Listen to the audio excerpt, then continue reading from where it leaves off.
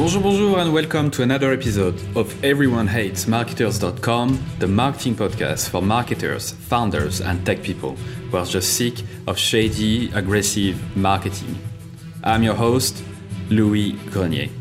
Today's episode is also a special episode where I answer all of your questions that you submitted throughout the last few weeks and months. So last week, I answered questions about myself and the podcast. This week, let's answer a question about marketing, all right? Because that's what the podcast is about, isn't it? So let's get started straight away. Pim is asking, what is the number one skill every modern marketer should have? Specified B2B, but I think B2BC, B2C, whatever, it's the same thing. So the number one skill is empathy. I truly believe that. So you are not your customer. And you don't know what they think. You don't know what they do. You don't know why they do it. The basis of marketing, the foundation of marketing is to understand people so well that you can sell the right thing at the right time and for the right price and at the right place. So it's always about them. So empathy, understanding people, researching, this is by far the most valuable skill a marketer should have. Whether you're in B2B, B2C, it doesn't matter. B2B, even if you're selling to businesses, you're not selling to businesses, you're selling to people inside the business. So it is the same thing. Pim is also asking, what is the difference between a head of growth and a head of marketing? Right. I honestly still struggle to understand the difference. I know some companies have a head of growth and a head of marketing. I know, for example, Drift has that, where you have a head of marketing and then the head of growth. But I think the line is very, very blurry. One of them would focus more on doing experimentation and testing and trying to increase conversion rate from one stage to another. The other one would focus more on building the brand and like campaigns and long-term, making sure that people trust you and all of that. But I think that's where the difference stops. I do think that a good head of growth understands marketing very well, and a good head of marketing understands growth. And hopefully in the future, we should see a lot of marketers that treat everything they do as experiments and that always start with people and always test what they're doing in a systematic manner. So to me, growth marketing, it's the same thing. It's good marketing. And that's actually a debate we had with Ferdinand Gotzen on the podcast on how to build a marketing team. This is my view. Honestly, I'm not an expert in growth per se. I never had a role in growth. I did interview a few people there, but I do have I have experience in marketing, and I've met a lot of marketers who do that naturally. So I'm not too sure what the difference is, to be perfectly honest. Another question. What are the most important skills for marketers in the years to come? And Pim also asked something similar. How do you keep the best marketer? How do you keep to be the best marketer? Whether it's reading, listening, execution, etc. So to me, the fundamental here is to focus on marketing foundations. What will never change about marketing? What will never change is that people will always try to become better at what they do, to become a better version of themselves. What will never change is that businesses will always try to sell stuff and make money. What will never change is the way people think. Even though, yes, we have smartphones, internet is growing at a pace that is unheard of, and you have a lot of technological advancement, the way people think intrinsically is the same. We haven't evolved in the last 100 years. Our DNA hasn't changed at all. We are still the same primitive animal we used to be 10,000 years ago. So with that in mind, what can you focus on as a marketer? The things that will never change. The first principles. So there are a few. Psychology, I mentioned. Psychology and behavior, understanding people, why they do certain things. There's a very good book about it called Sapiens, actually, that you should definitely check out. Number two, I would say storytelling. How do you tell stories? How do you tell stories that inspire people and make them do something? And stories are really based on psychology 101. When you tell people a good story, they imagine they are in the same situation. They get transported to whatever world you're building for them. So storytelling, super important. Data and analytics. I think what will never change is that we'll always have data in front of us, whatever it is, and it's likely that we'll get even more in the future. So how to analyze data as a whole, how to make sense out of the data you have is probably not going to change. Research linked to psychology, how do you understand your market from a very high level up until the individuals? How do you understand trends? How do you understand people? How do you understand what price you need to use, etc., etc. That all come from research about customers. Another one would be design, not in terms of knowing how to design, but more understanding the principles behind design. That's also linked to behavior and psychology. The principle behind keeping things simple so that people are not overwhelmed. The principle behind having a clear one thing for them to do. There's a few core principles that are very unlikely to change in the future that you probably need to learn as a marketer. Another one is branding and positioning. So that's extremely critical. How do you hold a specific place in your customer's mind?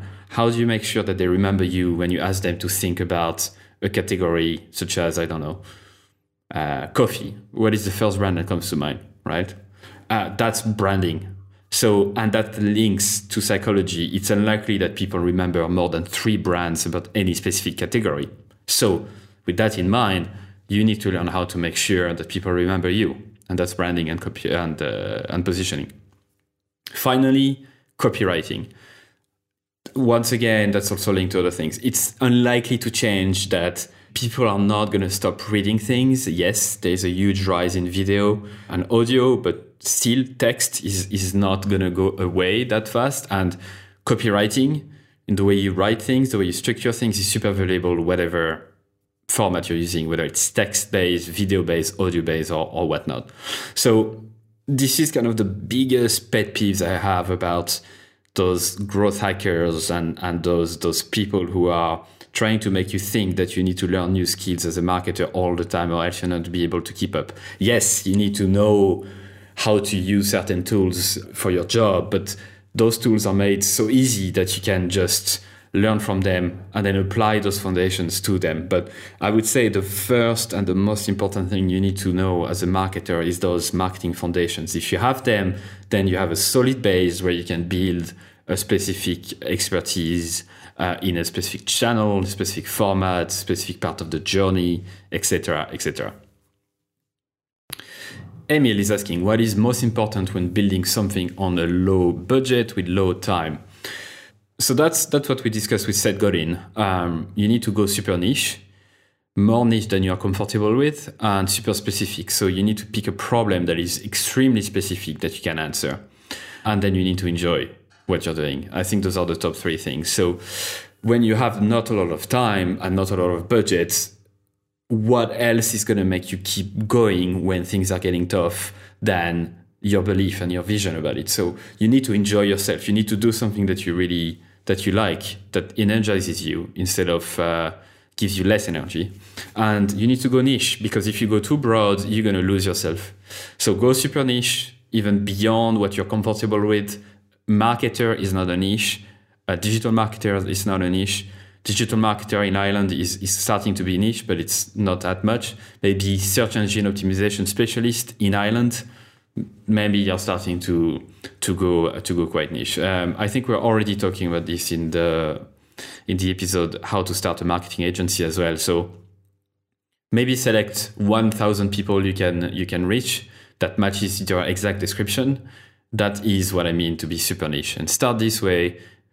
Pick a specific problem they have and do this. Just get to know them so well that you can provide something that they would pay a lot of money for. That's what I would do.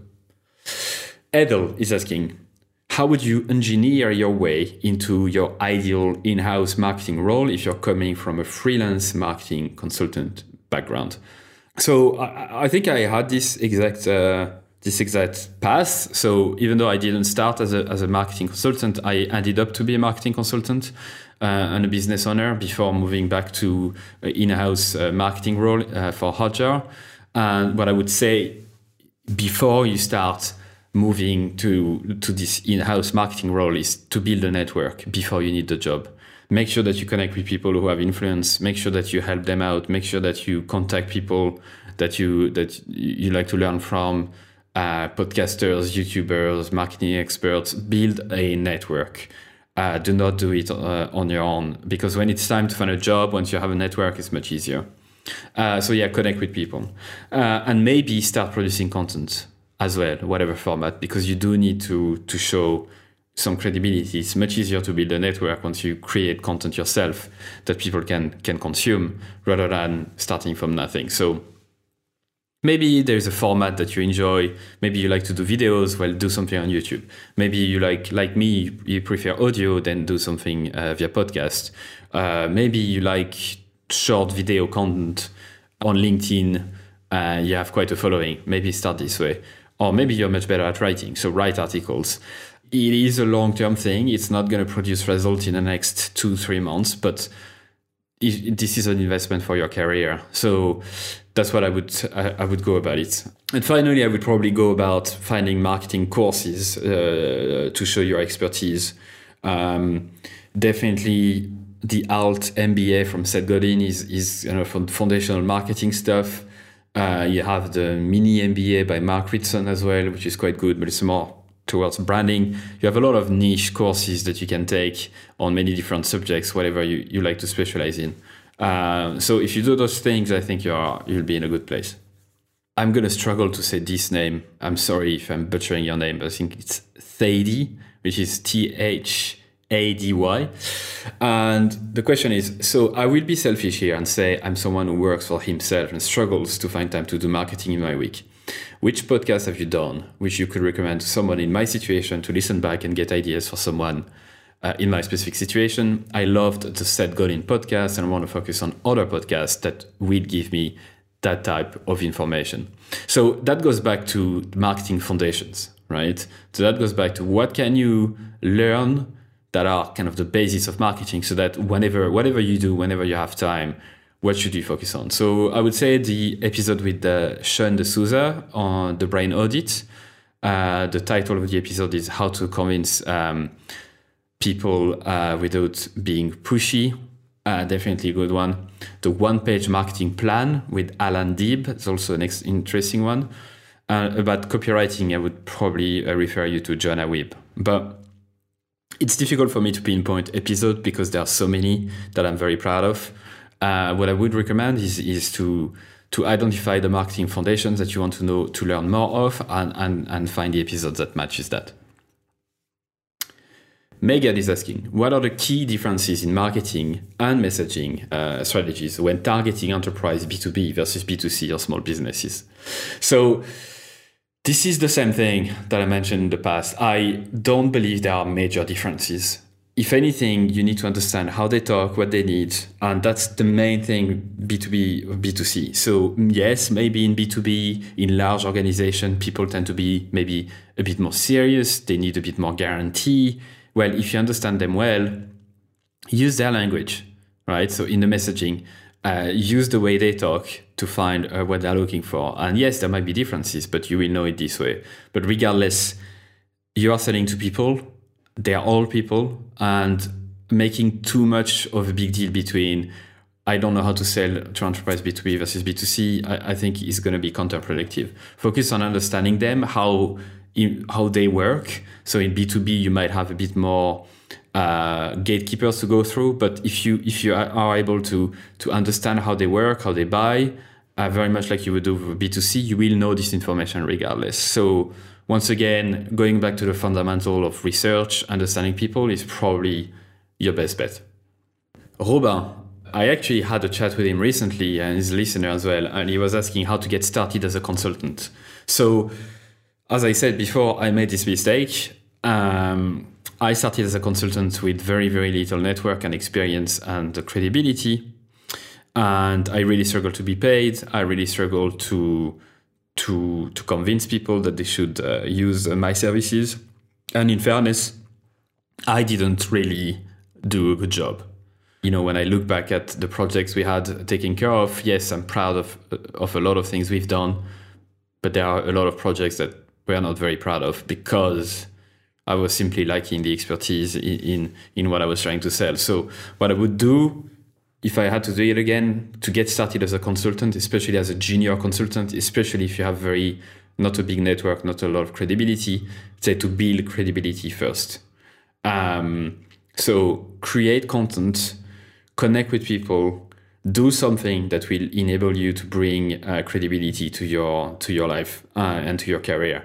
Connect with people who have much more credibility than you have, and create content using their knowledge. Interview them via articles, do something, put a guide together, do something that is just going to help you build credibility, and keep at it for months until you start having people to reach out to you. So go niche, don't talk about marketing in general, maybe go about a specific angle about it, something very specific, and keep doing it. Because I think as a consultant, you need to be paid to think and not to do.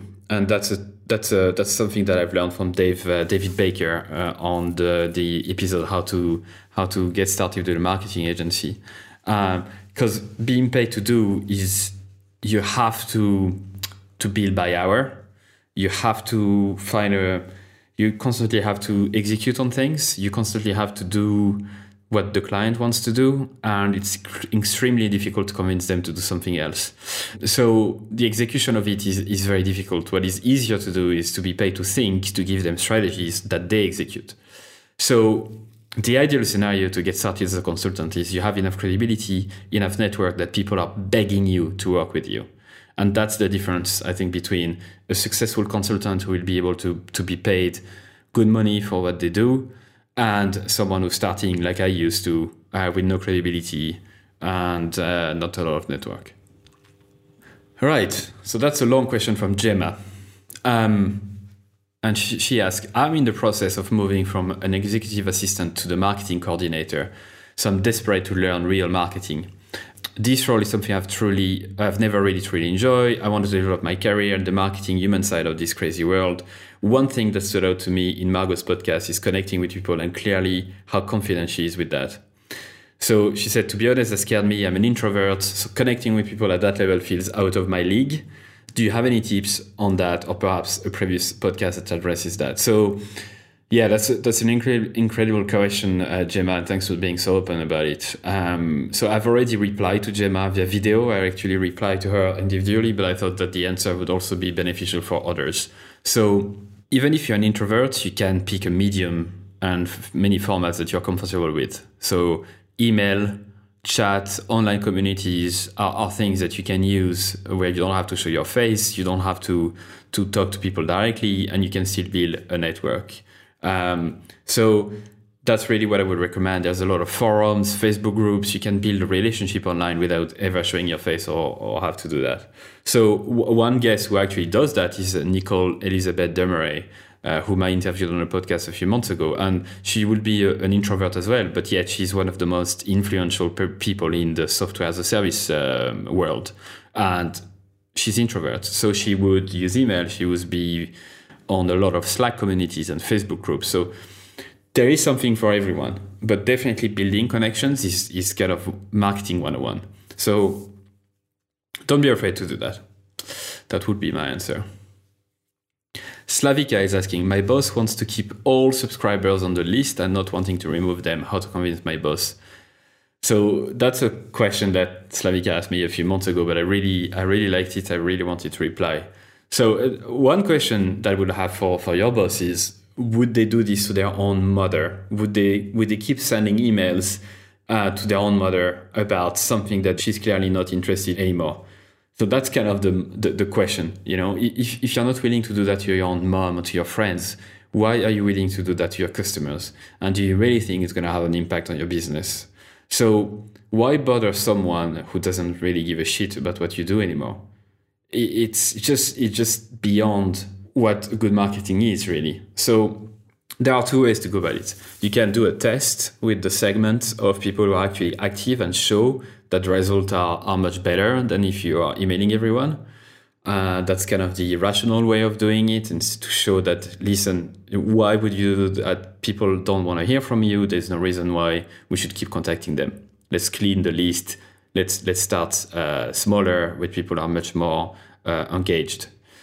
The second solution is actually a bit more out there, but I would say maybe consider leaving the job if your boss thinks this way, because it means that they are probably not very honest about their business and the way they do things. And from experience, I know it's incredibly difficult to change people's minds.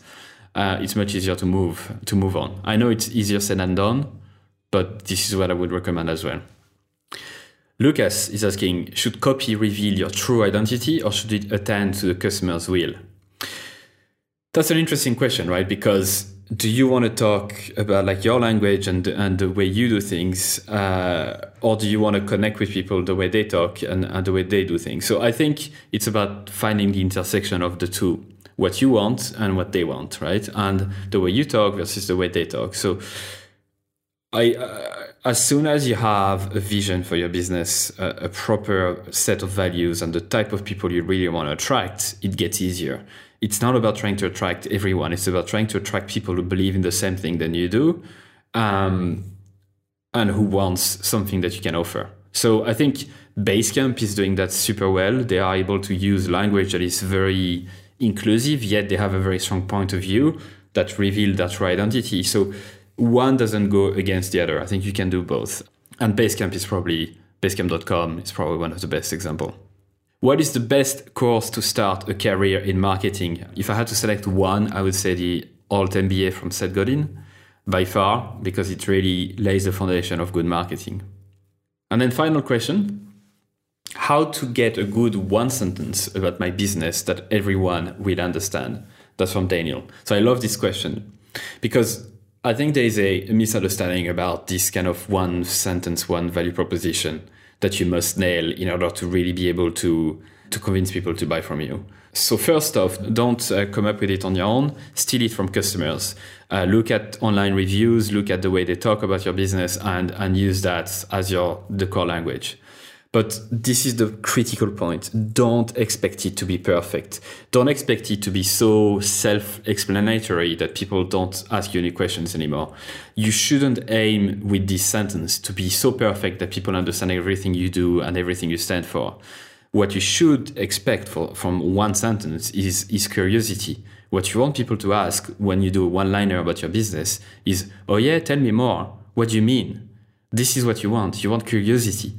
So your headline shouldn't contain everything about your business. Your headline should be there to excite people's curiosity so they move on to the second section, and then they move on to the next one, and then they move on to the next one.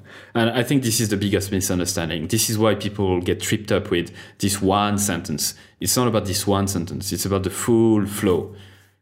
For example, for Everyone Hates Marketers, the shortest way I can explain what I do with this podcast is saying, I fight marketing bullshit. And then people will ask me, oh, okay, that's funny. What do you mean? Well, I have a podcast where I interview marketers, blah, blah, blah. So you can see that you don't have to be super clever about it. What you want is curiosity. You want people to ask you, what do you mean? You want people to be curious. So I think that's it for the questions. Those episodes are shorter than the usual because, one, it's actually quite tough to go through that many questions. My voice is... It's actually, hard on my vocal cords quite a bit. I've been drinking a lot of water to prepare for that. But also because I think for such an intense episode, 20-25 minutes was more than enough. So next week, we are going back to the normal routine of interviews. I'm really looking forward to those. I'm not going anywhere. This podcast is not going anywhere. And the last thing I would say is thank you from the bottom of my heart to listen to this episode every week, to subscribe to the newsletter, to send me that many emails saying that you really enjoyed the episode, or send me feedback, because it's not always positive, but I always read those emails and I always reply to those emails. So you can head over to everyonehatesmarketers.com and sign up to the newsletter if you haven't done so. And once again, thank you very much for spending the time on this podcast. Take care. That's it for another episode of everyonehatesmarketers.com.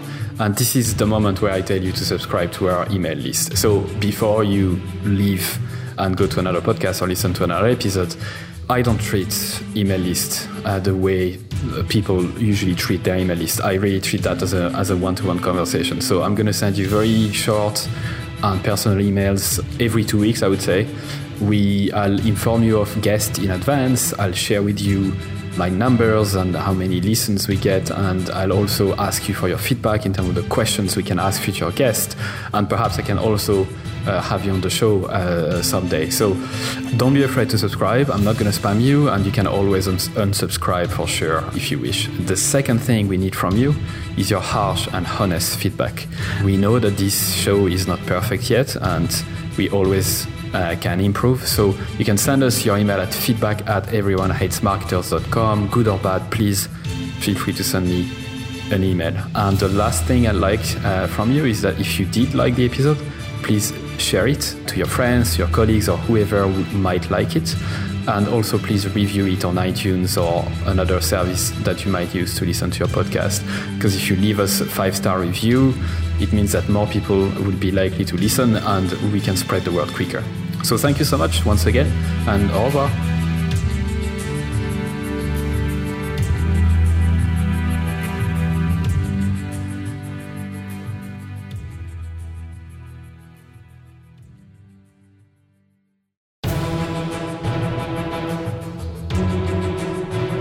And that's it for another episode of EveryoneHatesMarketers.com. Thank you so much for listening. I'm super grateful. I'd love for you to consider subscribing to my daily newsletter, Monday to Friday, called Stand the Fuck Out Daily. I send very short, hopefully interesting, surprising, shocking, entertaining content to help you stand the fuck out. It's at EveryoneHatesMarketers.com. You can subscribe for free and obviously unsubscribe whenever you want. I'm just going to read a couple of emails that I got recently as a reply.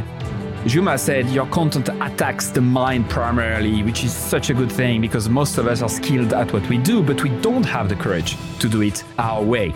Mark, who just subscribed a couple days before, said, this is my first issue of your newsletter. Love it. Glad I subscribed. Brianna said, I just realized this morning that my email habit is now to 1, skim through the list, 2, select all unread industry email except yours, 3, delete and don't think twice, 4, quickly skim yours. Amy said, also loving the new content that's coming from you. It feels really lovely. Candle said, I like your writing a lot. It really resonates. There's so much bullshit out there. It's good to touch the authentic. And Chloe said, where is the I fucking love this email button? Brilliant.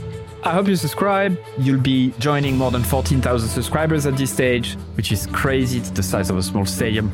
Anyway, thank you so much. See you on the other side.